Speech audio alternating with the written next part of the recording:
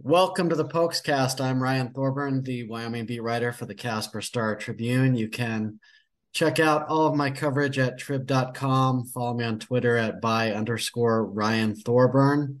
It's May, but still quite a busy time in Pokeland as Jeff Linder unveiled his 8-man recruiting class on Tuesday.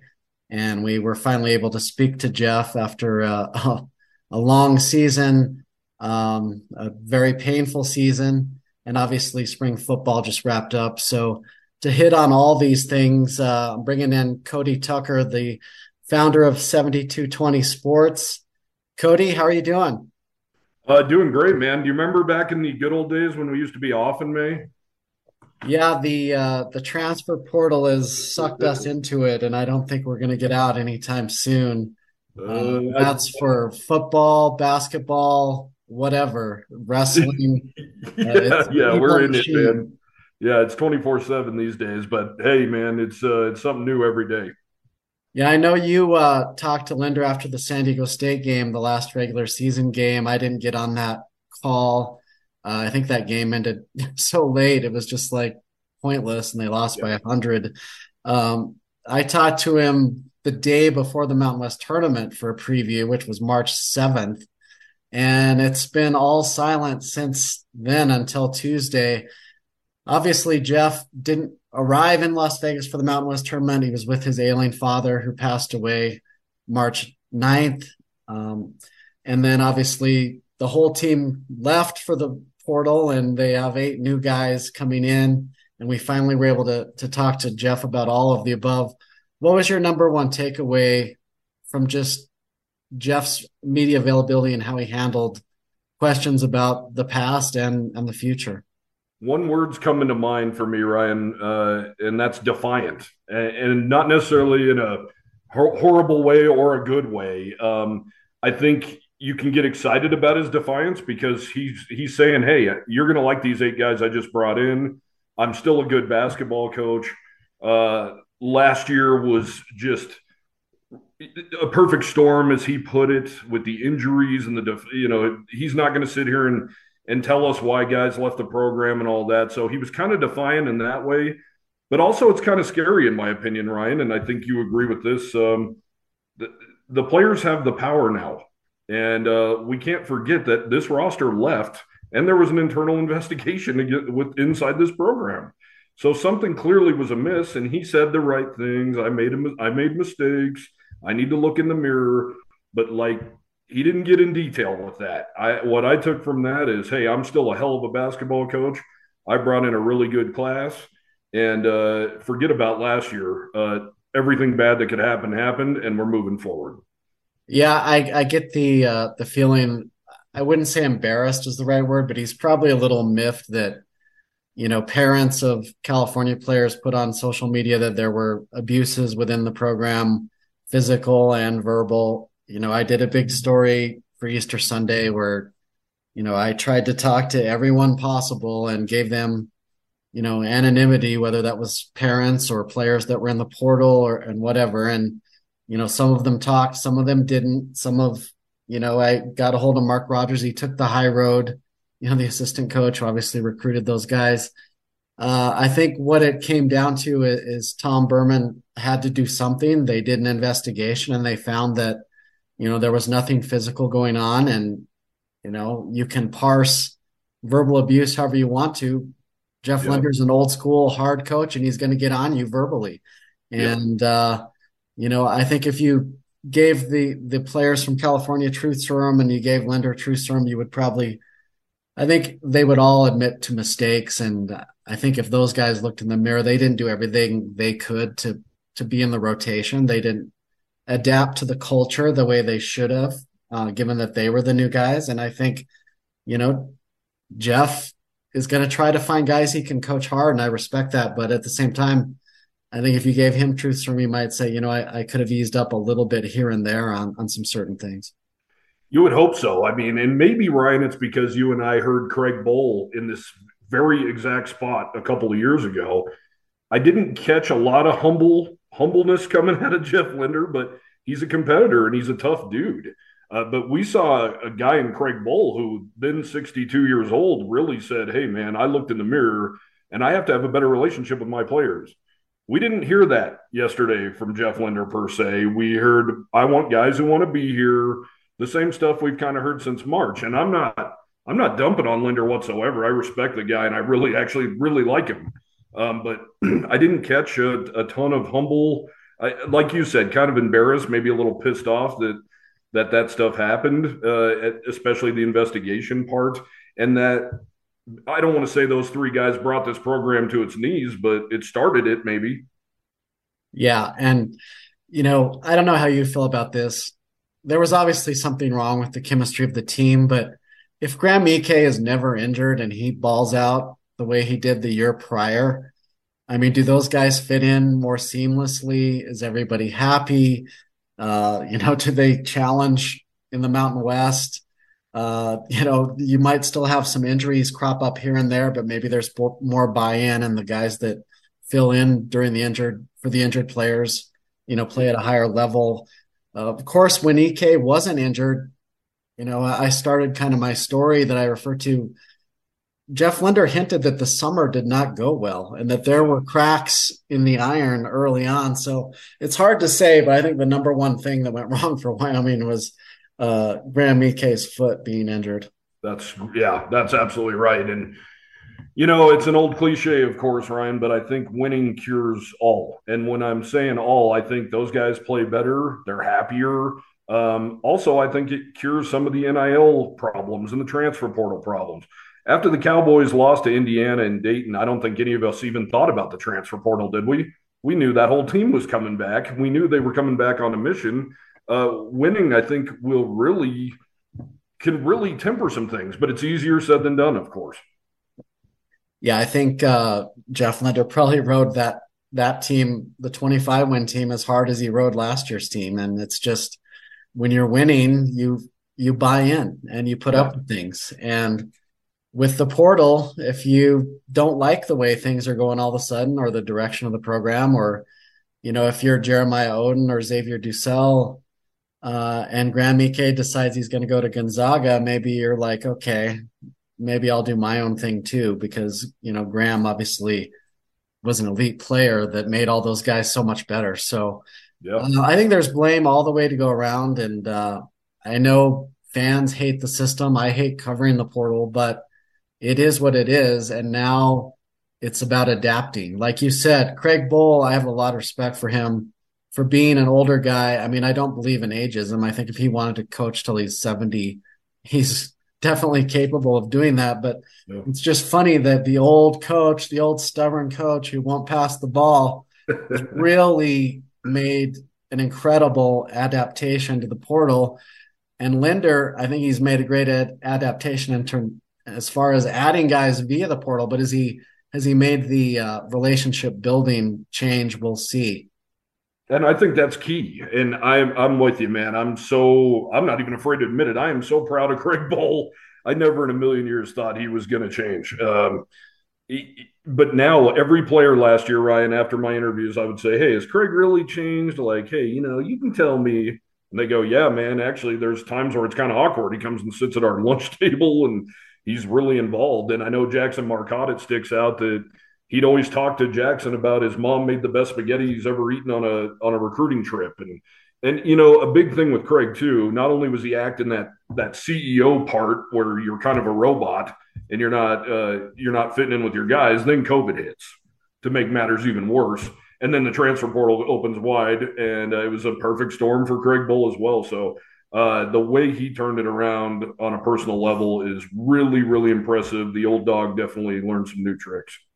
Yeah, and I know, when you have to ask about the play call at the Boise State game and he hasn't had a cooling off period, he's going to snap at you. And, if I question whether they should kick a field goal or go for it on fourth down more, he's going to, snap back at that. That's fine. That's normal interaction.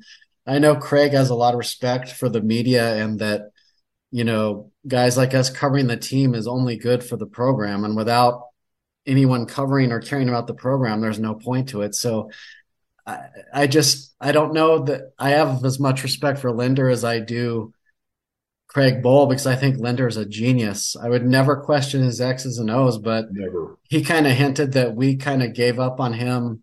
I don't know where he's getting that. So I don't know that he has the same respect for the media that Bull does, but he certainly was obviously feeling some heat. And I had some articles saying that, it was a train wreck and a disaster. And the San Jose State game in particular, it was completely derailed, obviously. Yeah. But I would never question his basketball acumen. I think he's a brilliant head coach, and I will not be surprised, and we'll get into these guys, if these 8 guys, if 5 or 6 of them hit big. Yeah, I agree. Linder's a really smart guy, and I always harken back to this. I know I've talked about it on your podcast, but when he slowed things down against San Diego State his first year here in the Mountain West tournament, that was the only way you were going to beat those guys. And he toned down the high flying stuff for a game and really muddied that thing up. And I believe they lost by 2. I think he's a really brilliant guy, but we got to admit, Ryan, last year didn't look like a Jeff Linder team. They were chucking up threes all the time, and we'd ask about the shot selections, and he wouldn't exactly freak out and say, yeah, they were terrible. They sure didn't pass the eyeball test. And his teams are known for just shutting down that 3-point line on defense, and it never happened. Teams shot better than ever against the Cowboys last year. So it was just a nightmare. It was a nightmare, and there was no other way to put it. So let's talk about these new guys. I mean, all these fans are like, hey, let's talk about who's here. Okay, let's do it. I'm going to let you pronounce all these names too, yeah. by the way. What's cool about this, and when Tom Berman was on my podcast, he kind of hinted that they were going to search under every rock for basketball players. And what's cool about this is you have guys from Power 5, you have guys from junior college, you have guys from Division II, NAIA, and obviously 3 freshmen. So you have 8 new players. They could add 2 more if they'd like. It sounds like less is going to be more with this team, that, maybe the chemistry will be better if less guys are trying to complain about playing time. So right now they have, 8 newcomers. I want to start with the 3 that I think have to make a huge impact because they're going to be one and done at UW. And my number 1 guy is Sam Griffin, Tulsa transfer, averaging about 16 points a game in the American. Jeff Linder tried to recruit him out of high school to Northern Colorado. He ends up going to UT Arlington. And then when he got in the portal the first time, the staff tried to get him here at Wyoming. 3rd time is the charm. This guy, you think about him and Wenzel together, maybe a nice little backcourt in terms of veteran guys. I think this guy is a scorer that's going to help replace some of those Noah Reynolds and Xavier Dussel points. Yeah, I like him. I think he's the crown jewel of this thing, really. But, a quick fix, right? I mean, he only has 1 year. So you really need to milk everything you can out of Sam Griffin. And really overlooked in high school. I was looking into him. He's in Miami, which is a hotbed of athletes in general. And, he's fighting between going to UT Arlington and Northern Colorado. That's crazy. And this guy's just gotten better and better every year as far as the points go. 244 career 3-pointers, nearly 1,500 points already. I mean, this guy's legit, and he needs to ball out his last year. Yeah, so the theme that you're going to hear is obviously Linder knew about this kid and wanted him 4 years ago. So he was very familiar with Sam and his game. So now let's move on to another guy I think is going to be huge this year, Aquel Cott, guard from Fort Lewis College. Jeff Linder played Division II at Western. His college coach, Bob Hoffman, recommended this kid because Bob still follows it very closely, the RMAC. And Linder's friends with Bob Petrak, the coach down at Fort Lewis. So, again, a kid that is vetted, an All-American, first-team Division II player, flat-out scorer, I think he had, 45 points in one game? He did, yeah. This kid is going to have the green light, and he's going to be a baller in the Mountain West. And I like that he's probably got that chip on his shoulder. Linder mentioned Derek White, the kid that was at the University of Colorado at Colorado Springs for 3 years and then finally got a shot at CU Boulder, was all Pac-12, and is now one of the Celtics' key rotation guys. I'm not saying Aquel is that, but he's certainly from that mold. Yeah, and Linder mentioned yesterday he's only 6'2", 165, but he's got a gigantic wingspan. I believe he said he plays more like he's 6'6". Our biggest question, right, coming into this, Ryan, is will it translate? Will their success at lower levels translate? Jeff Linder said yesterday, time and time again, these guys can put the ball in the hole, and it doesn't matter. And something that stood out to me that he said was a lot of D1 guys belong in D2, and a lot of D2 guys belong in D1. So he really likes Aquel. So really excited for him. He thinks that he's going to score. He's going to score a bunch. And I noticed in this class in general, he really went after high percentage shooters. And I like that he mentioned, this kind of it sucks for Fort Lewis Yeah, because this guy is the Graham Ike of Fort Lewis, and he's coming to Wyoming because he wants to play up a level. And I know Gonzaga and Wyoming are technically at the same level. Wyoming beat them 20 years ago in the NCAA tournament, but he's friends with Mark Few, so I'm sure Mark Few's like, I feel bad for Wyoming, but I'm taking Graham Ike. So they all these coaches kind of feel each other's pain a little bit, and I like that he kind of acknowledged that. Hey, Wyoming fans, by the way, we're ripping the hearts out of these lower guys to get yeah. this bill. Ryan, that's such a great point. I love that he said that too. And I bet he'd be the first one to say the same thing about the next guy you're going to probably bring up, Mason Walters out of Jamestown, who not only was dominant at Jamestown, he's from there. He is. I had a chance to talk to Mason on the phone, and it's funny because so many basketball players, like the Jeremiah Odens of the world have to adapt from coming from Chicago to Laramie, or, guys come from Texas to Laramie. This kid has to adapt to the big city of Laramie. He said it's so much more to do than in Jamestown. And, a true Jamestown hero, obviously their all-time leading scorer, well over 2,000 points. This guy scored more points at Jamestown than Finis Dimbo scored at Wyoming. Okay. Yeah, that's So, true. he's the NAIA player of the year. And just like Cott is like, okay, I have this extra year. I'm going to go up to the Mountain West level. And he, chose Wyoming over a lot of options. So this guy can rebound. He's 6'9". He's 225. I'm not saying he's a Graham Ike, but I think he's going to fill some of those stat holes that Ike had 2 years ago. I love this guy. I think what Jeff wants to do is what Jeff's plan was for EK last year, which is face the basket more and take more outside shots. This guy can hit him from outside at 6'9", 225. He can shoot from all over the place. So he's not just your guy in the middle. But what did Linder say yesterday? That nobody had more touches in the country in the paint than Graham Ike and this guy.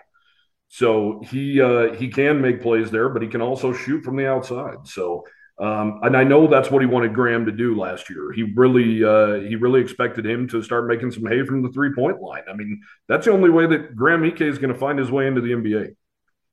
The other interesting thing is I asked Linder, like, did you have all these pieces fitting together in your mind, or is that something you have to figure out? He kind of constructed this roster with a plan in mind. And Caden Powell, he said, has had a brilliant spring, 6'11" sophomore. So you have Caden Powell much improved at the 5. You put Mason Walters in there at the 4, and you have all these shooters. Yeah. I don't think the leap from Jamestown to Mountain West is going to be as difficult as a lot of people think it's going to be. What's funny though, and I don't know if you picked up on this, is Linder said numerous times yesterday that Brendan Wenzel's had a great spring. I mean, even Court Robertson's had a great spring. Practicing against who?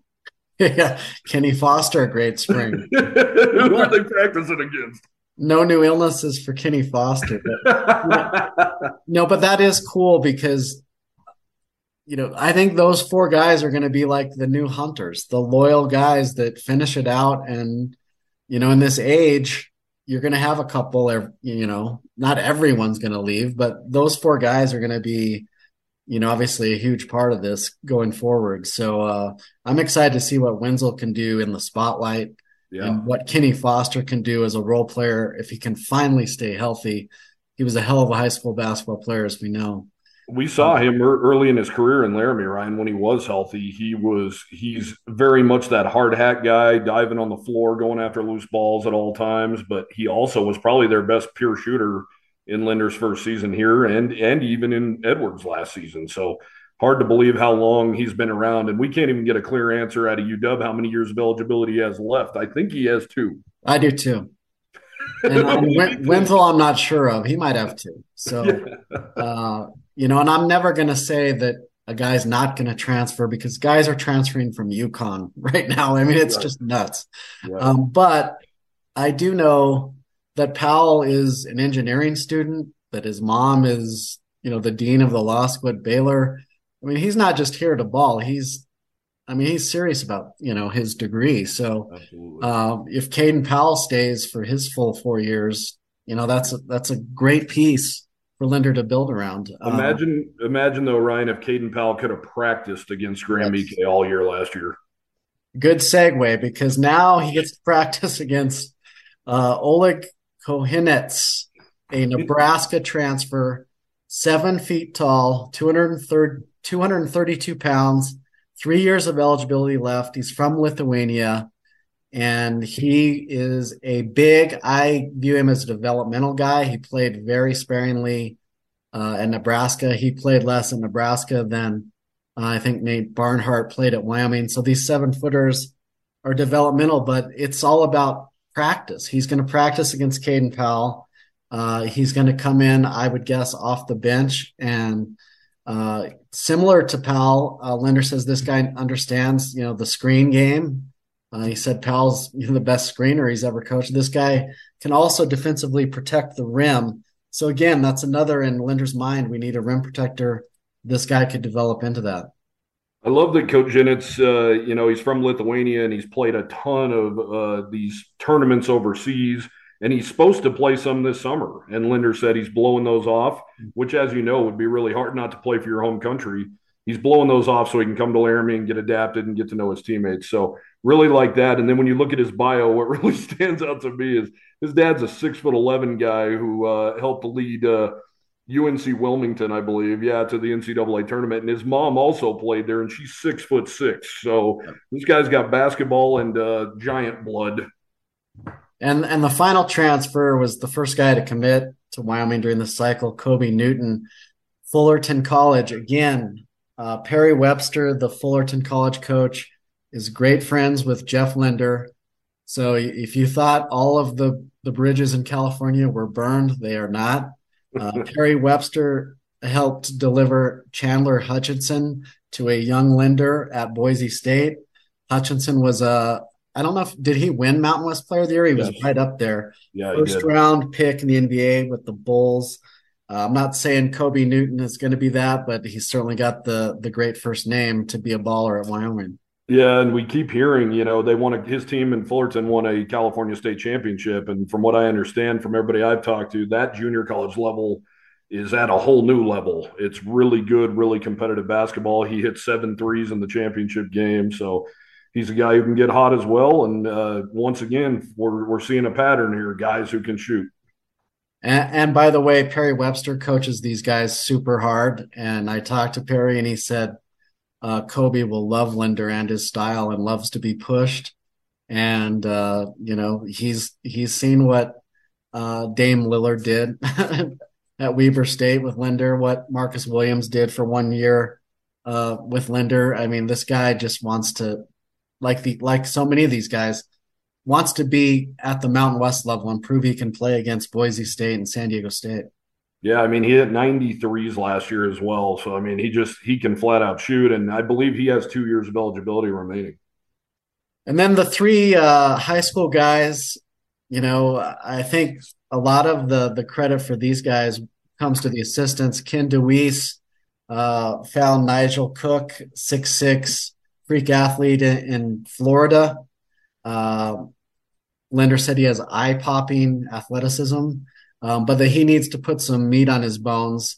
So he'll be in the weight room. So it's hard to say what his impact will be because on one hand, Linder's saying, he needs some development. On the other hand, he's saying he's a freak athlete and nobody wants to redshirt anymore. So I'll be interested to see about him. What do you think about him?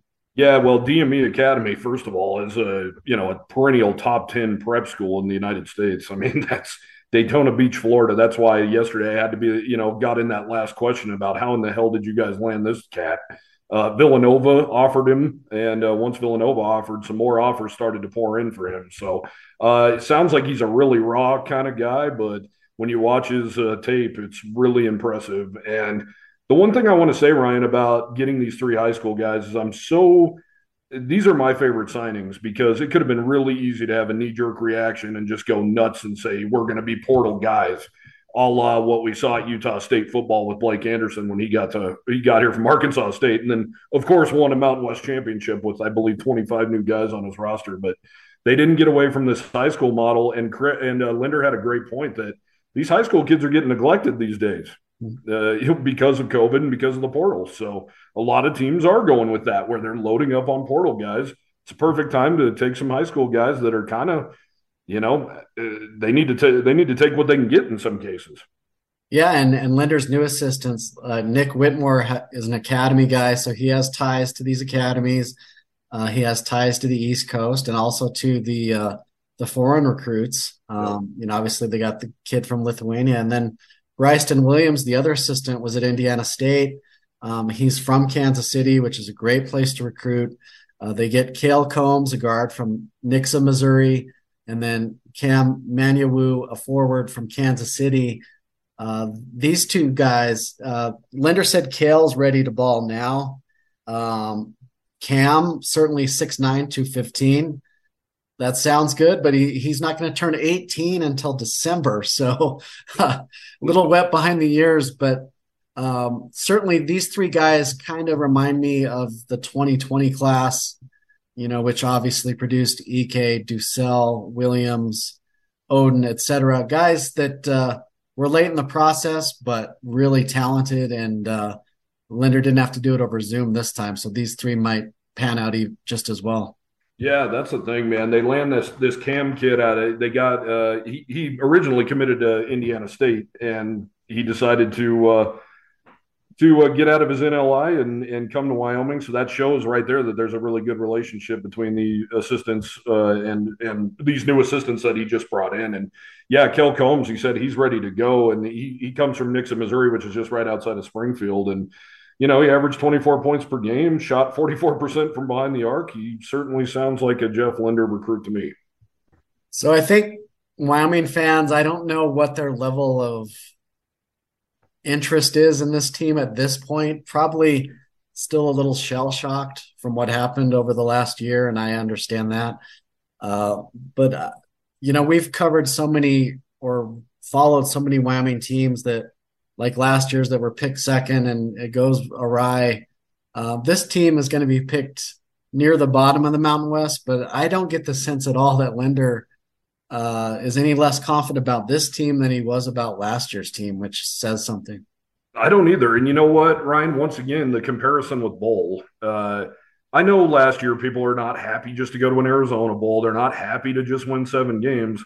But if you keep that in perspective, he started having better relationships with guys, and the third youngest roster in the country won 7 games and went to a bowl game. With 2 weeks to go in the season, they were playing for a shot in the Mountain West Championship game. I mean, who the hell would have expected that? No one. And when Linder came in, kind of what I would hope, if I'm a fan, what I would hope for is exactly like you mentioned about that 2020 team. Yeah, they weren't ready to go toe-to-toe with San Diego State. They weren't ready for Boise State. They got one from Colorado State. They were competitive and they were fun to watch. And they were guys that we said, wow, watching these guys grow is going to be a lot of fun. They popped off and won a couple of games they shouldn't, beat Nevada, swept Nevada and Laramie. But they weren't ready, but they were damn fun to watch. And every game you watched, you said, man, if this team grows together one more year, they could be really good. And they ended up in the NCAA tournament. The other cool thing about it is this is not a building process. 3 of these guys are one and done, like we talk about. And Linder noted, in this era now, every year you're going to have a completely different team. I don't expect them to lose 8 guys next year, but they're going to lose half the team, whether that's graduation or portal. And Linder's going to go back to his roots and find 6 or 7 new guys next year. So every year, whether you're at Duke or Wyoming or wherever, it's a reload every year. And that's where the sport is right now. And you can either embrace that and get to know teams every year, or you can, I guess, put your head in the sand, because every year it's going to be a whole new dynamic for every team in the country, pretty much. In this day and age, Ryan, it's really more important than ever to pull for the name on the front of the jersey than Yes. it is the back, for one. And I think a way to start keeping these guys together is that relationship building. Tom Berman mentioned to me on our podcast a few weeks ago that players at UW are actually texting their coaches saying, "I'm going to the transfer portal." And that shows him and it shows me that those relationships suck.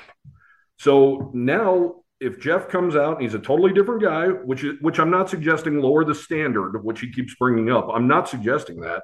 I'm suggesting sitting down with a guy and going, how's your family? How's your parents? What are you up to? What do you do when you're not at the court? Hey, I see you in here 24/7, and everybody loves gym rats, but hey, go have a life. Go live. Go be a college kid. If he does that kind of stuff, I think it's going to carry so much weight that a guy might go, you know what? We're building something special here. Yeah, maybe I'm not crazy about Laramie. Yeah, maybe we only won 15 games last year, but I love my coach. I love my teammates. I love this culture. I think that could develop into winning, and that could keep some guys in house. Yeah, absolutely. And it should be noted as much light as we try to shine on, a dark season, we're not allowed to be at practice and that sort of thing. And Jeff did mention all of the guys by name that moved on, including the three California guys, and said, I wish them all the very best. And he noted that, quote, I can sleep at night because I know what goes on a daily basis. And I was in my office watching Yeah. film with all of those guys and talking to all those guys. And so, maybe as we know, social media is not real life. And I'm sure there are hard feelings, from a number of players, but Jeff Linder, feels like, he's doing it the right way. And we'll see how this group reacts to it. He also said yesterday that players are way different than they were 2, 3 years ago. So, yeah, even though he said his heart was in the right place, maybe it's time to put your mouth in the right place as well instead of screaming, yelling, going nuts 24/7, which, like you said, we don't get to watch practice. We don't get to see that stuff. But by all accounts, he was nothing short of brutal last year. And that's because of the expectations and the injuries that he can't help. It's kind of like when Craig Bowl couldn't help COVID. It's frustrating as hell, but hopefully this is a chance to hit the reset button and go, you know what? Instead of yelling this time, maybe I put my arm around a kid. And we know Sundance Wicks played good cop, and we know that Ken DeWeese played some good cop. And even yesterday, Linder mentioned there has to be a bad cop, and it was him. But maybe bad cop doesn't need to throw you on the ground and cuff you and put his knee on your back. You know what I mean? Exactly. And before we move on to spring football, you just mentioned Sundance Wicks. I just want to note that Sundance Wicks is from Gillette. He's a great human being and a great coach. And Jeff Linder is super excited that he was able to get a head coaching job despite Wyoming's horrific season. And, I know there was a connection there with the president at Wisconsin Green Bay was a faculty member at Northern Colorado when Jeff was there. So, Jeff gave a great recommendation, and, you posted a story on it. I retweeted the tweet. I mean, Sundance received some hate mail from a Wyoming fan that was just reprehensible. And I know one bad apple doesn't represent the entire orchard, but Wyoming fans need to support guys like Sundance Wicks, whether they leave or not. Yeah, I mean, think about Vegas, man. I know he had an impact on you and I with his post-game press conference the last time we would ever talk to Sundance. I mean, he damn near had us in tears with how emotional and how you could tell how much these kids meant to him. It just oozed out of him. And the hate mail thing was really gross. And the only reason I felt compelled to write that, Ryan, is because since I've been on this beat, I've seen it with Tyler Vanderwall. I've seen it with Levi Williams. Hunter Maldonado alluded to it. Like, enough is enough. And if you zoom in on that letter that he got, it mentions Noah Reynolds. And that was the beauty. That's part of the beauty of Sundance Wicks. He blocked it out. He didn't want Noah Reynolds to be in the middle of that, but somebody was pissed off that he left and he took Noah Reynolds with him. That's the way it goes, man. Noah Reynolds Sundance found Noah Reynolds in Peoria, Illinois in the first place.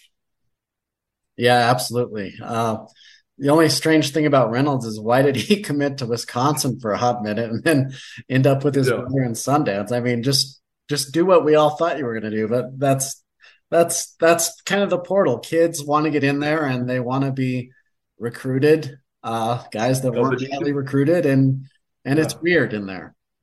Yeah, and it had to feel good for Noah Reynolds. I mean, he was not recruited out of high school. So here's a second chance to be the pretty girl, and he was. He was the hot commodity. And I tell you what, I know people have hard feelings toward Noah Reynolds, but he is a hell of a basketball player. He's thick. And I had guys questioning if he could even play in the Big Ten. I covered the Big Ten for 2 years. Yes, he could. He is that kind of a bulldog. The only worry, of course, is the head injuries. Yeah, absolutely. All right. Well, the spring game was last Saturday at the War. We finally had good weather. The sun is finally out in Laramie, and I'm going to enjoy every second of it. And I don't want the summer to end anytime soon, but the countdown is on, Cody. I mean, spring football is over. Texas Tech is on the clock, and I know that me and you are both bullish on this team, and um, yeah, just what was your impression of spring football? What was your number one takeaway? Um, they're deep. They're really deep. And that's, when you think about the smaller schools beating the bigger schools and making big runs and having really successful seasons, it's because they're deep. Injuries are going to happen. Some of the better Cowboy teams in my generation, and, I think in 1996, that's probably the best Wyoming team of my lifetime that I remember. And they didn't have a lot of depth. They had a lot of great starters, but they didn't have a lot of great depth. And we've seen some really good defenses here under Craig Bowl, but this one, might be the best because they are loaded at every spot. And usually the black eye, if you will, of the defense has been at the cornerback spot. That doesn't appear to be the case anymore. They appear to be about 4 or 5 deep over there. So really excited for these guys. Plus they're young, they're energetic. I didn't take much from the spring game, Ryan. I saw people jumping off a cliff because of the quarterback play, and these DBs are really good. And the offense was missing a ton of linemen. No, all three of their top running backs are out. Gunnar Gentry's out. I didn't expect much. I think Craig Bowl was probably really excited about this spring because a lot of guys who didn't play, we know what they can do, and they're just saving some wear and tear on their body. So I didn't take much from that spring game, but I think this defense is going to be lights out. I think the running game is always going to be lights out. And if I'm encouraged about one thing on offense, it's those big tight ends catching balls 25 yards down the field. Yeah, after last Thursday's practice, which was their last real practice, the spring game was just kind of for fun and to Yeah. let people see Wyoming and Wyoming uniforms and get excited. Craig Bowl was so pumped up, and he had just watched Top Gun Maverick. I think that had something to do with it, and he wanted to get on his Harley and get in a jet and fly, to the Mountain West coaches meetings. But I think one reason he was so pumped up is because of what we actually did see in the spring game, which was Tyrekus Davis and Colby Taylor, two cornerbacks that they've been bragging about all spring. Tyrekus Davis with a pick six, Colby Taylor with a nice break on the ball for an interception. Both of those interceptions, depending whether your glass half full or empty, were against Andrew Peasley, the number one quarterback. So you mentioned depth. Those two, I think, have made a strong case to start on this defense. And then you have Ja'Cory Hawkins, a very talented athlete who sat out the spring, started last year, is also back, along with Deron Harrell, the Wisconsin transfer, big pick against Colorado State. Before spring started, Jay Sawvell said, we need more depth at corner. Last year we had 2, we need 4. I think they have at least 4 right now. I do too. I mean, for 3 years there, they were really banking on CJ Colton and Azizi Hurd, and there wasn't much behind him. So I think you're right. And it's part of the unfortunate thing about missing spring, though, right, is Ja'Cory Hawkins might have got jumped here. And Connor Shea might have jumped Shea Suianoa as well. It's how it goes, man. They're going to put the best guys out on the field. But if you look at it from a really positive perspective, say Colby Taylor, who's all of 6'2", huge wingspan, really looks the part. Say he's just following a blazing running back all over the field and he needs a blow, he can get a blow. Deron Harrell can come in, Jabari Hawkins can come in, and they got some new guys coming in that are incoming freshmen. So I think they're in a really good spot. Every time I talk to Jay Salvell, he's like, don't be pumping us up that much and don't be getting the cart in front of the horse. But if this defense can create turnovers, they're going to be really, really filthy. They also like Wyatt Eckler at strong safety and Isaac White at free safety. I think if you're looking for an area where they need depth, it's at safety. But here comes Buck Coors. I mean, he was, And Andrew Johnson. and Yeah. Andrew Johnson, the Cheyenne kid. So, Yeah. Buck Coors was making some noise at nickel, last fall and then had his, horrible leg injury. And then, Andrew Johnson, obviously a talented kid, a developmental kid, looks like he's ready to go. So depth there potentially. Buck Coors with an interception in the spring game. And then Rook Brown. I mean, Rook Brown needs an NIL deal. This kid should be every Wyoming fan's favorite person because he's what is he, 5'8", Yeah, he's small. 150 pounds maybe. I don't know. He looks like a soccer player from Europe. And he is murdering people, unfortunately, including his own teammate, Caleb Merritt, in the spring game. A teachable moment where Bull's probably angry, but inside fist pumping about this kid. Yeah, no doubt, man. And yeah, Rook's great. I remember we met him for the first time after the New Mexico game last year, and I thought maybe he was a support staff guy, and he was standing there ready to be interviewed, and we're like, "Who the hell are you? Oh, you're the guy who just had 10 tackles in your first start? Wow." I mean, he's really impressive. But I tell you what, who stood out to me, and talk about an embarrassment of riches. Jaden Williams at the defensive tackle spot. He had himself a monster game. He blew through the line so quick and stripped Sam Scott in the backfield like it was no big deal. I believe he had 4 tackles for loss, 2 sacks. He led the team with 6 tackles. He's maybe 6 deep on the defensive tackle list right now. I mean, they are just loaded up front, and that's where the games, as we know, are won. I think they really have some edge rushers who can get around there. Sebastian Harsh was limited, of course, after coming off a season-ending injury. Those guys, Braden Siders hasn't even practiced all spring, recovering from surgery. I think they got big run stoppers. And not only that, we've seen Cole Goodbow and we've seen Jordan Bertinelli get to the quarterback as well. I think they're just going to give offensive lines complete fits this year. Yeah, I don't think Craig is probably going to release a depth chart, and I don't think it's smart to this day and age, although the portal is closed. So why not? But, I played the depth chart game just in my head, and at nose tackle, you have Cole Goodbow, who I think is a potential All-American. Gavin Absolutely. Meyer, who I think if Cole would have went on to the NFL would be an All-Mountain West nose tackle. And then Ben Mustard Gas Florentine, who you did a story on. Tough as nails, California kid. That's your nose tackles. Then defensive tackle, obviously Bertinelli, another great Wyoming homegrown stud. Caleb Robinson, huge dude who's, has the experience now. And you mentioned Jaden Williams. He looks like an absolute beast. So those are just the 6 that, I have penciled in, and they recruited very well at those positions. This last year. Are we shocked that Oscar Giles, our position coach, just got promoted to assistant coach or associate head coach? I'm not. And the head of the freshman team, and also just doing unbelievable work down in Texas in the recruiting game. I mean, he's been a huge pickup for this staff. Yeah, I need one of these raises where they're like, Ryan, you are our new Wyoming beat writer / content producer / podcast person. And one of these long titles that these guys have, I know Mike Grant has a long title. Oscar might be even longer right now, and well deserved, because Texas is treating Wyoming well, and Oscar is a big part of that. And when you play Texas Tech in Texas, it's a chance to even go deeper on that and get more eyeballs on Wyoming football down there. Something maybe we're not giving enough credit to as well, Ryan, for those people who haven't read these stories. Oscar Giles spent last year living in the dorms with these guys.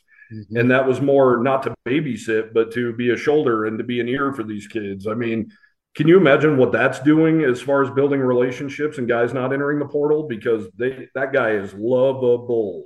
And here they are living in the dorms and watching a guy who has plenty of money to live in a really nice house wherever he wants, and he's living in the dorms with you. So I think that carries a ton of weight, and I could see how he'd be so easy to have a relationship with. And he stepped in for a guy in Pete Kalagis who was beloved, who was at UW longer than any other coach. So what a seamless transition for the Cowboys here to get him, and he's just a great human being. Yeah, and just to wrap up the defensive depth chart, you mentioned Connor Shea. I know his specialty is middle linebacker, but all Wyoming backers, learn both positions. Easton Gibbs is going to start. I know Craig said, that Shea could Yeah, challenge for the starting spot, even though, Shea was playing middle linebacker this spring. I think you're right. It could be on the weak side with Suya Nano. Um, you know, but that kid's talented too. I think I see Connor Shea, whether he wins the weak side spot or not, rotating with both those guys like Chad Muma used to do in the old days when they had studs at both positions. absolutely. We've talked about it so much. Shea Suinoa was Johnny on the spot all year. His trouble was wrapping up and making tackles. But this was his first year playing on the defense last year. In 3 years, he was a quarterback in high school. So he's got everything down except for wrapping up. And that, of course, has been on his mind all year, as well as getting beat for that winning touchdown against Ohio on a perfectly thrown ball in the back of the end zone. Don't get it wrong. Shea has been stewing on that stuff. And he knows Connor Shea's coming. So I would expect a really good fall camp from Shea Suinoa. But I'm with you, man. It just helps that now they're going to be able to rotate everywhere in that linebacker core. Yeah, and Cole DeMarzo missed spring, but he has all the measurables. Yep. Transferred from Michigan State last year. He's going to be a factor at some point in his career at Wyoming. So, my And question, Reed Sunblood. just to sum up how good this defense is on paper, and I know Jay Savell, if he's listening, is probably like, all right, enough on the Yeah. defense, go to the offense. But you mentioned Braden Siders, Devon Harris, Sebastian Harsh. I mean, one of their only real questions, like, who's our fourth dynamic pass rusher? Yeah. Could be Keelan Cox, the Alabama transfer, had a fumble recovery. Could be Yeah. someone we don't know about. But when you're getting down to who's our fourth defensive end, or who can we really count on at nickel if something happens to Rook? I mean, those are only a couple questions they have right now. Yeah. And I mean, last year, if you think about it, with Boise State in town at the defensive tackle spot, you're talking Ben Florentine and Ethan Drews. They were in for some clutch moments, and Ethan Drews helped Gavin Meyer cause that fumble late in that Boise State game that started George Halani. I think I looked at you in the press box and said George Halani has never fumbled in his college career in 200 and some attempts. Sure enough, there comes the ball, and two guys that are not starters are lined up at defensive tackle. So I'm not worried. And I think Brian Hendricks is the perfect coach for that position. And I think they're going to have a guy ready to roll if need be. I mean, I was there in 2020 for that first COVID game against Nevada. And you're sitting there looking, how the hell do you pronounce this Bertagnoli? Who the hell is this guy? Oh, he's a walk-on from Casper who played wide receiver at Natrona County, and he had a breakout game. So I'm not worried at all who that fourth guy is. Yeah, and just to your point on offense, the spring game, I mean, I wouldn't get too excited about anything that happened on offense or too down about anything that happened. Harrison Whaley didn't play. DeWine McNeely didn't play. Keith James didn't play. Caleb Driscoll didn't play. They were down to 3 tackles. It was just Tight not, ends were limited. yeah, it was just not it's not what the offense is going to look like September 2nd in any way. Now, I mean, it is kind of disappointing that Peasley threw a couple picks. Evans Svoboda did not look great. Jaden Clemens was efficient, but didn't really have none of them had a touchdown pass. The most exciting play was Tarikas Davis's interception return for a touchdown. So Yeah. the quarterback position is a question mark. I think it's just like last year. Andrew Peasley is a great leader. He's beloved. He has the talent to get it done. And it's just a question of giving him enough around him to help him get that done. And, I just hope that, whether it's Svoboda or Clemens, that they feel good enough about that number two person that they let Teasley run quite a bit this year and just turn him loose. Absolutely. That's exactly what I was going to say. And if Wyoming has their trademark running game, and we've said this for years, that should open up plenty of passing lanes. And these tight ends are really talented. If there's one other MVP of this spring, you would have to say it's probably John Michael Gillenborg, right there with Colby Taylor. He's probably the offensive MVP, and we saw him make a 27-yard grab down in the red zone in this game. Those are big, huge targets that should be wide open if the running game is humming. And also, I'm with you 100%. They did not let Peasley run a lot last year. They really preserved him. He was facing some injuries, and let's face it, he's not a big guy. So this year, it's his last year. It's his last hurrah. He's going to know the playbook. Craig Bowles brought that up 100 times, that he was learning the playbook. It's so much different than Utah State. Now he's got a full year plus into this playbook. Plus, just instead of throwing some of those away, let him be his athletic, elusive self. We saw him bust up the gut against San Jose for a 60-yard run. At Illinois, he was probably the only bright spot as far as the running game went. He was blowing around the corner there a few times.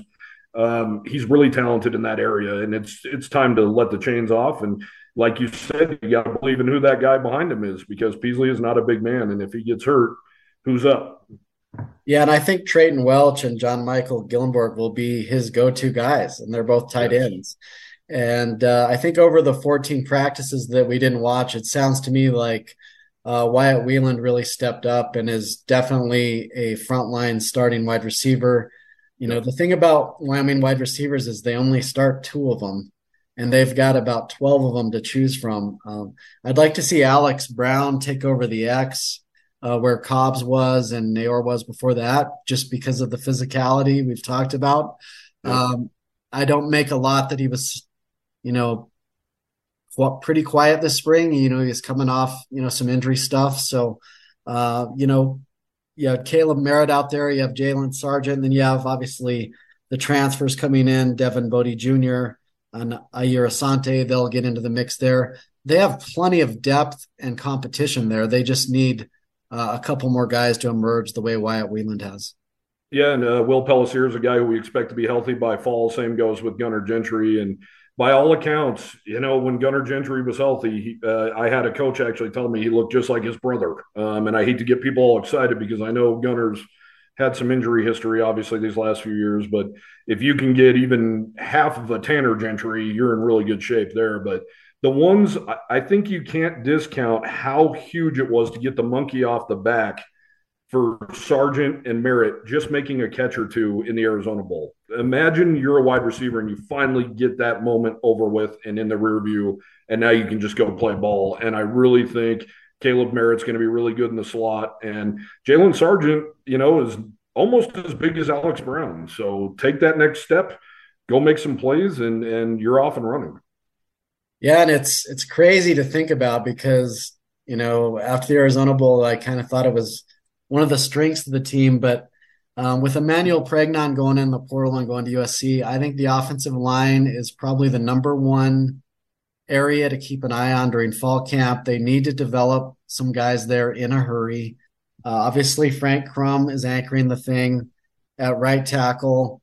I believe Caden Barnett, who did not play also in the spring game, will be the left tackle. I think they really like those guys. Obviously, Fia at center is a stud. Yeah. And Jack Walsh, I assume, will be the right guard. Yeah. Where Pregnon was, because he's a stud. He could play right guard, left guard, one of the tackle spots. I see him at right guard next to Frank. Keep that side of the line a strength like it was last year. So you're looking at, probably some redshirt freshmen is going to have to step up and be the left guard. Beyond getting a swing tackle and some depth and finding a starter at left guard, it's in decent shape, but they need some more bodies there that they can trust. Yeah, I think they're going to be in good shape, and I believe Frank Crow is actually going to make the move to left tackle this year, so he's going to be protecting Peasley's blind side. So, you like that move. He's definitely the veteran of this group. And I loved how Craig Bowl kept saying this is a 6 year guy and he's fighting his ass off to get into practice, which most 6 year guys, I talked to Marcus Harris and Ryan Yarborough, and they were like, man, we were sitting on the golf cart. We didn't want to take any chances during the spring ball. So it's nice to see that with him. But yeah, I think you're talking what, and I know you've talked from Wes King, Rex Johnson, Luke Sandy. Those are some names that might get in there. They do have some really big true freshmen coming in, but Craig Bowl has said numerous times that is one of the hardest spots to crack because you have to have it mentally, physically, and be ready to roll. And I thought for the most part, even though it was makeshift, I thought the line held up pretty damn well in the spring game until the end. At the end, they started leaking a little bit, but I'm sure they were tired and they haven't played this much football in a long time. So I think they have some really good pieces and they have some really good running backs that are going to make up for some mills anyway. Yeah, I knew they were experimenting with Crum at left tackle. I think they're afraid to just come out and say it because you have to be an athlete there, and he's so big. Yeah. But I think the fact that Erica Boge was able to do that, not a great athlete, but a really good offensive lineman, played guard, right tackle, then left tackle. I think the formula is there for Frank to do that, and boy, will that help him next year during the NFL draft if he shows that versatility and if he keeps Andrew Peasley healthy and clean. Talk about a legacy Cowboy and a Hunter Maldonado of the football program. That's Frank Crum. That's a great way to put it, Ryan. I was wondering, were you shocked at all to see any of these Wyoming guys picked up as far as the NFL goes? Not really. I mean, I think hopefully TV broadcast can adjust this and be like, okay, here comes Xavier Valade, the rookie from Arizona State / Wyoming, because he's a Wyoming Cowboy. I was not surprised to see Valade make the NFL and get a nice contract as an undrafted free agent. I was surprised he didn't do it last year, to be honest with you. He's got a lot of miles. He told me before the Hawaii game that, I was like, he kind of hinted like, yeah, this is going to be my last introduction of the war. And then he got mad that I kind of wrote that, but I just assumed he was going to the NFL draft, and he ended up going to the Portland, having a great year in the Pac-12. So I'm happy for him, and I think he'll be a good pro. And that just shows how talented he is. The only reason he didn't get drafted is because he's got a million carries on him already. And NFL GMs want guys that don't have a lot of carries, young guys from power programs that only got their shot, late in their career or whatever, that have a lot of miles to go. So Valade, I'm not surprised at all.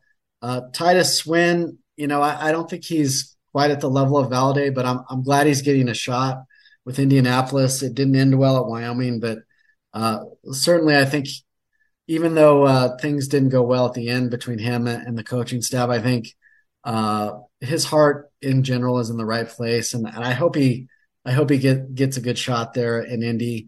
Aboge is kind of a long shot. Like I said, he's not a prototypical NFL tackle, but maybe Miami sees him as more of a guard, and maybe he can stick. I don't know. And then obviously ZZ and Colton were super Mountain West starters and did pretty well at Power 5 programs, big Power 5 programs. So not surprised at all. I think next year is a year where you'll start seeing Wyoming guys drafted again. They didn't have very many seniors last year, but certainly Cole Goodbow comes to mind for me.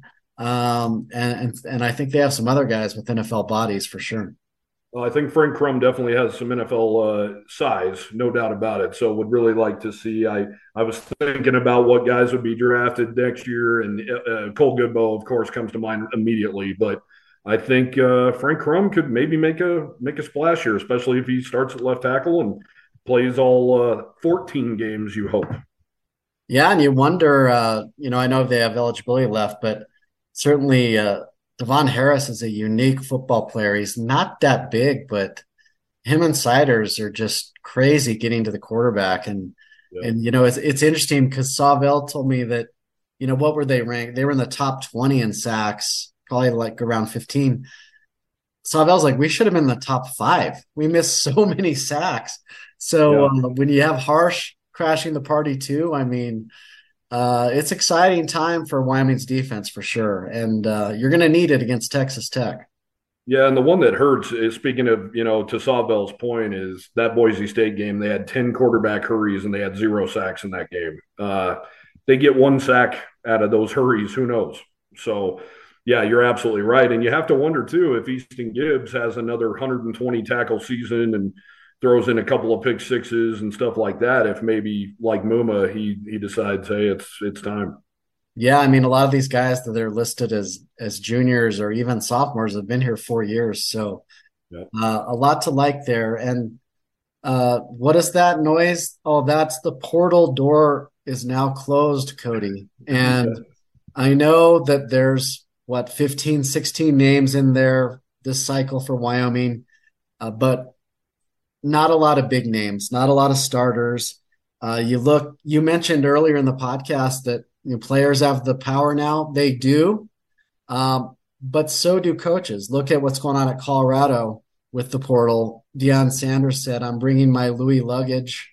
You guys are Samsonite, and you're all getting in the portal, and I'm bringing in 70 new guys." That's going to be a grand experiment in the other direction. But when you look at the average number of Power Five programs, what their portal numbers are, it's about 16, 17. That's about Yeah. what Wyoming is, which is a non-Power Five. So, as bringing it full circle, I think Craig Bull has adapted and changed, and I will not be surprised if they kick the door down this year. But I don't want to get people's hopes up too much. But this is a championship defense with an All-American kicking team and Yeah. a Studley running game. We all Yeah. know what the missing equation is, and if they balance it at all, this is a heck of a football team.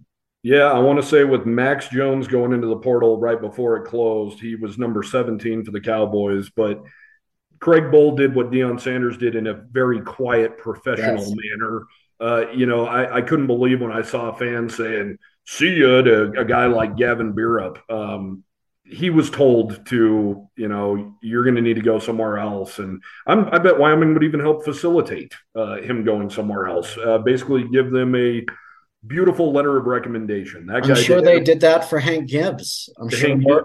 Absolutely, they Hank Gibbs played was Northern really, Colorado last year. I'm sure Northern Colorado's new coach watched yep, that film and said, "Hey, what do you guys think about Hank Gibbs coming up to Greeley?" I mean that and Deshaun Woods, you don't want to lose the highest ranked recruit in program history, but when you repeatedly say, "Yeah, he's not practicing, he needs to work on his academics," and he doesn't end up ever practicing. I mean, that's not Deshaun Wood saying, "Oh, I'm going to USC." no, no. There's nothing to do with loyalty with those guys. Jordan Vaughn, he was stacked behind a ton of dudes. He's a really talented kid. He's going to land on his feet. But Craig Bowl quietly is doing that, and Jeff Linder did it after the Indiana loss. They lost their entire bench, and that wasn't guys entering the transfer portal. That was him going, "Hey guys, you want to go play somewhere? Let me help you go play somewhere else." So to me, the Cowboys' biggest loss: Pregnon, Oluwasi Omotosho, Cam Stone did some nice things here. Joshua Cobbs did some nice things here, but to me, Omotosho and Pregnon are the losses. Yeah, and a motor show would be that number 4 defensive end that we were just talking about. It's You're not. right. I mean, and from what I've heard, he's doing well at Oregon State. So Yeah. I think that's the I think Bowl did a masterful job. I really do, and I think I've heard from every coach really that they upgraded with Harrison Whaley. He's going to be really good. That Keone Parks kid that's coming in from Wisconsin, the true freshman, he appears to be an absolute freak of an athlete. Every time I see him on Twitter, he's winning a gold medal somewhere or doing something fantastic. So I think they're really good at that spot, and it's a numbers game. And Craig's making sure he's got some offers out as we speak to a quarterback specifically that was at Coffeyville Junior College in Iowa. He's playing the game and he's learned and he's bringing in. I believe you just interviewed the player personnel guy. I mean, that guy is so important. yeah, Kirby O'Mara. I mean, he's been in the SEC. He's been at Central Florida. He's from Texas, and they Gordy and him are studying the portal whenever they're not doing anything else, and that's for a team that's not going to add many portal guys. I mean, this is Yeah. still going to be a high school recruiting developmental deal. But when you lose a guy like Pregnon or you lose a guy like Cam Stone, you got to replace them. And I would argue that Tyrekus Davis is an upgrade at cornerback over Cam Stone, and I love Cam Stone. And we haven't seen David or Devin Body yet or Jair Asante. Those guys could be a major upgrade over Joshua Cobbs. We don't know yet, but I spoke to Jair Asante. He was at the spring game. He came in with his dad from New Jersey, and he's just a delight. And he is really excited to get here. Him and Body have already got this connection together where they're chatting all the time, and they feel like they can be the real burners at the wide receiver spot. They can be the real downfield threats. And a guy like Asante, he had a really great career at Holy Cross, and this is his last year. And he mentioned that to me when we were talking, that there's no transition period. It's time to come in and go to work and make hay right now because he wants to be in the NFL. All right. Well, we will enjoy the summer. We'll still keep podcasting and writing, of course, but I believe July 19th will be the Mountain West Media Day event kickoff in Las Vegas. Where do you think Wyoming will be picked before I get you out of here? No divisions this year. Yeah, no divisions. I think people are really still high on Fresno State, and I don't understand it. They lost absolutely a ton. They lost almost every impact guy they had. I don't believe in them at all. And I think they're going to be still up there probably. Air Force lost a lot of skilled guys too. And I know they're just a machine that keeps reloading, but there are times Air Force is down. I don't necessarily not believe in them, but I'm not necessarily putting them above Wyoming. I think CSU is completely rebuilding. They've got to be the youngest team in the country. New Mexico's New Mexico. I think San Diego State, I don't know if they've figured out their quarterback issue yet. I've told people numerous times, Ryan, I believe in this Cowboys team so much, I would have no problem even giving them a first place vote. But we don't know about the passing game, and we know Boise State's got themselves a hell of a quarterback. So I think Boise State, number one. I think Fresno State's probably still going to get enough love to maybe finish number two, I guess. I think San Diego State will be up there. Air Force will be up there. But I think Wyoming will be in the top five, if not the top four. Yeah, I think I'll probably vote Boise State one because of the quarterback and just their roster is talented. Yeah. And Wyoming plays at Boise State where they've never beat the Broncos. Yeah. So I'll probably go Boise one, Wyoming two, but my guess is the media in general will have Wyoming 4 or 5, just out of respect for Calhoun, annually winning 10 games, and Fresno State is the reigning champion. And San Jose State also did not lose much at all in the portal. They'll be up there, but I think the road to the championship goes through Boise, but you got to love the rest of Wyoming's schedule. Besides that trip to Boise, for sure. Absolutely. And what do they like to say? Wyoming's due. Wyoming's due to win up there. I don't think they're going to give the Cowboys a ton of love, but I think if you're a Wyoming fan, you don't care. You don't want them. You don't want number one. No, and I don't think you even want them number two. Let them finish 4 or 5 and sneak up on the pack. So I love the way the Cowboys schedule shakes out. You and I talked about it after the spring game. Some people already have Texas Tech as an L. We don't at all. When you have an elite defense like the Cowboys should have, that's the games you can win. Winning in Texas is going to be really tough, obviously, but you have basically your first 7 games are at home aside from Austin, or your first 8, because let's face it, a ton of Wyoming fans go to Colorado Springs, and Wyoming traditionally plays Air Force so tough that I don't think you almost consider that a road game in a lot of ways. So Austin's pretty much your only road game for the first 8 weeks of the season. Yeah, that's your airplane game. The rest are sleep in your hotel bed in Laramie or get on the bus. So I love that. I love that they're going to play all these home games when the weather's great. I love that Texas Tech was willing to come to Laramie. I think they're going to be potentially in the top 25 in the preseason.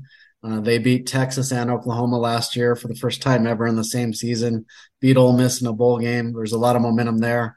And they're probably going to overlook Wyoming because they happen to host Oregon in their home opener. So love the schedule, love the defense, love the kicking game, love the running game. And we'll figure out the passing game before July. So thanks, Cody. Thanks so much for hopping on, and we'll see you for a cold beer somewhere this summer. Yeah, appreciate you, Ryan. I was thinking maybe Titus Swim could use his $3,000 and take us to dinner. And if not, best of luck in the Boulder. And Hey, I'm jealous of your tan too, by the way. $3,000 buys a lot of Coors, Cody. Thanks, Ryan. All Appreciate right, you. thanks, man.